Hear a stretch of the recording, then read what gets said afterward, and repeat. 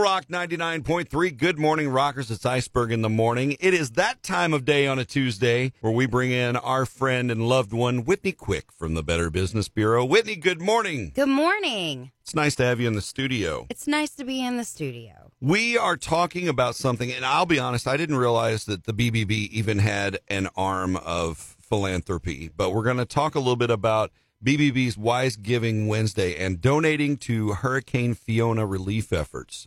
First off, though, before we dig into the specifics, let's talk a little bit about BBB's give.org and what's going on there. Absolutely. So you can go to give.org and you can look up any charity that you are considering donating to, especially after a hurricane. The reason that we do this is because there are so many fake charities that pop up after a natural disaster. Right. So we want to make sure that we have the information there for you to be able to look up a charity, see if they meet our 20 standards for charities. And if so, then that means that we've already done our research on it. We've got the information out there for you.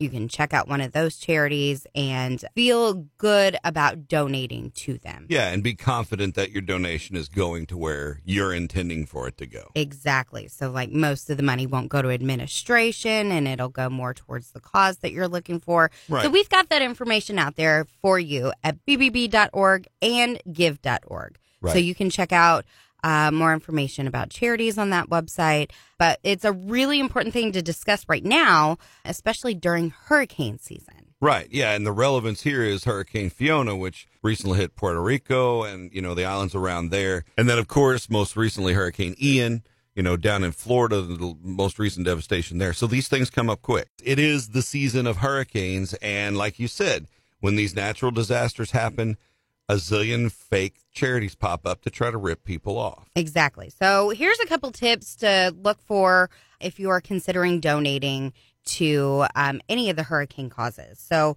make sure you look for appeal clarity. So seek out appeals that are upfront and clear about what a disaster relief service, which one you're supporting.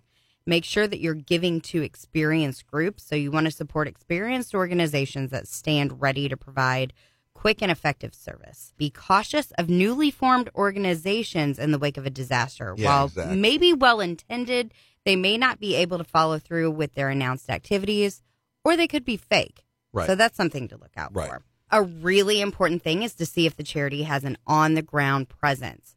So if the charity already has skilled operations in affected areas, they will be in a better position to provide help quickly and reach those in need. Right. Also, some charities may be raising money to pass along to other relief organizations, so you may want to consider to avoid the middleman and just give directly to the charity with a presence in the region. Sure.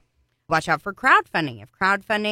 If you're considering that, know that it's only safe if you know and trust the person who's raising Right. the money. So keep in mind that while some crowdfunding sites take measures to vet postings, others don't. So Right. that's something to keep in mind.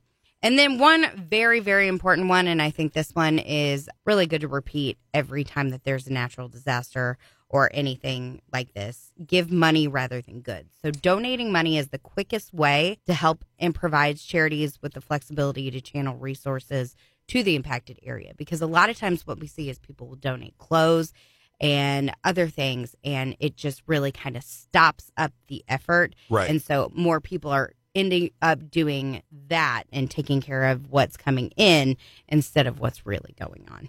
And locally, those organizations that are, like you said, on the ground, in place, they've got those resources already coming from their shoreside. So being able to just fund those efforts, they've already got the track set there instead of bringing, we love the fill a truck, stuff a truck Right. thing. Let's figure out how much, do that Exactly. kind of thing. And then again, you always want to be cautious about 100% claims. So if a charity claims that 100% of the donations will assist relief victims, see if they also provide an explanation of how this is achieved. Yeah. Because even if the charity is using other funds to cover administrative and fundraising costs, those expenses still exist. Yeah, exactly. And with any charity, you want to make sure that ideally 90 or above that percentage, of what goes to actually fund the charity efforts versus those administrative costs and things. Like United Way here, it's 98% of every dollar. So you feel Right. good knowing that I gave you $1, 98 cents of that is going to go to those programs. So So you can check out give.org. look up hurricane relief, and it will give you a list of organizations that you can donate to. So if that's something that you feel like doing, we definitely have the means to find out who to donate to in this situation. Yep. Outside of the hurricane relief efforts, as other natural disasters, as those tragedies happen around the world, around the country, again, BBB's Wise Giving Alliance is a great way to evaluate those charities before you make donations, because we want you to be good humans and donate wherever you can and help out when you can. That's right. Whitney, thanks again for coming in. Thank you. We appreciate you, and we'll do it again next week. It's Whitney Quick with the Better Business Bureau on Real Rock 99.3.